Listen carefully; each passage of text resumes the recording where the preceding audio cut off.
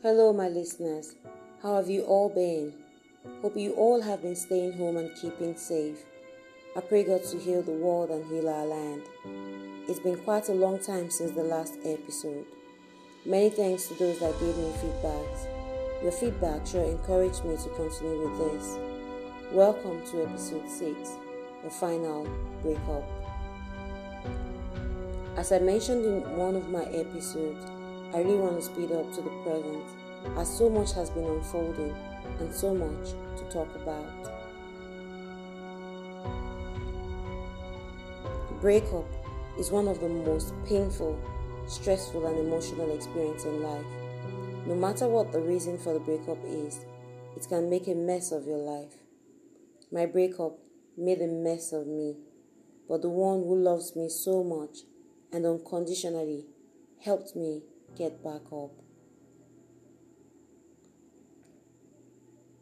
Yes, OTI came back into my life, and I was happy about this. We were cool together till 2014. I really was happy to have OTI back. We talked about the past, what happened, what we did and shouldn't have done. I felt this was a better start. We reached an agreement not to let any member of my family, even my sister or anyone, know that we were back together. This was during my NYSC. We go home together most times after work, and then I started my master's. OTI was working with a law firm that was paying him so little at that time. At least it was better than nothing. He later got a job with the Ministry of Justice. I was happy about this because we fasted and prayed about that time together. This was because I had a premonition and got instruction to do so. I wouldn't say that was why he got the job, but we were in whatever situation he was in together. At this time, I had finished my master's but had no job. I only pulled through with my makeup and hairstyling business. One night, on the 5th day of the 100 days RCCG fasting, in my sleep that felt like reality, I saw a man in white robe in my room. He called my name softly.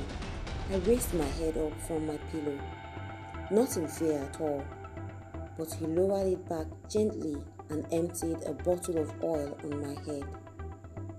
I woke up and felt someone's presence. I just prayed and went back to sleep. In the same fasting period, one fateful afternoon, in OTI's house this time, I had someone called my name. I woke up and found no one. I was scared. This time, not sure what God was trying to say to me. I quickly packed my things and headed for home. A week after the fast actually, OTI made love to me like he never did in 8 years of being together. We even talked about the sex of the baby if I got pregnant. A few weeks after this, OTI told me he is with someone else, that he's seen someone else. I'm not sure where we were heading with whatever it was we had. I felt it was a joke, but he was serious. I left his house in pain, but promised myself not to beg to make it work this time. About this time, I found out I was pregnant. I couldn't tell him, so he wouldn't think I was trying to force myself on him with the pregnancy. I had mixed feelings. I was happy and I was sad and I was scared. I was happy I was pregnant at 34. I was going to be in possession of what belongs to OTI, even if we were no more together. I was also ashamed. Thought of what God felt about me at that time. I'm a worker in church and I'm fornicating. It didn't add up. I thought of what my pastor, who had high hopes in me, would say. But as God would have it, I had a miscarriage. I didn't tell even OTI until after the miscarriage. All he could say was our blood didn't match. Was why I had that miscarriage. When he got that from, I don't even know. I never saw him again afterwards. Then that evil voice came again, telling me life is not worth living, giving me reasons to show that life has been unfair to me. So I wrote a suicide note this time. And once again, I lit the gas, put palm oil on it.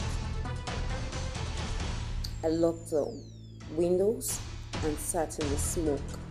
That was what I remembered till I woke up in the hospital bed. I saw my old mom staring at me when she noticed I was conscious. The first thing she said to me was, "Kanye," meaning you are wicked. My health condition degraded with speed. I had low blood level, maybe because of the miscarriage. My immune system became poor and I had bronchitis. I was in the hospital for months. I lost weight and I almost died, but God kept me. I remember I used to tell God that if He heals me, I'll make use of every opportunity I had to tell of His goodness and tell of His wondrous love for me, like I'm doing right now. He did heal me, and He also gave me a job.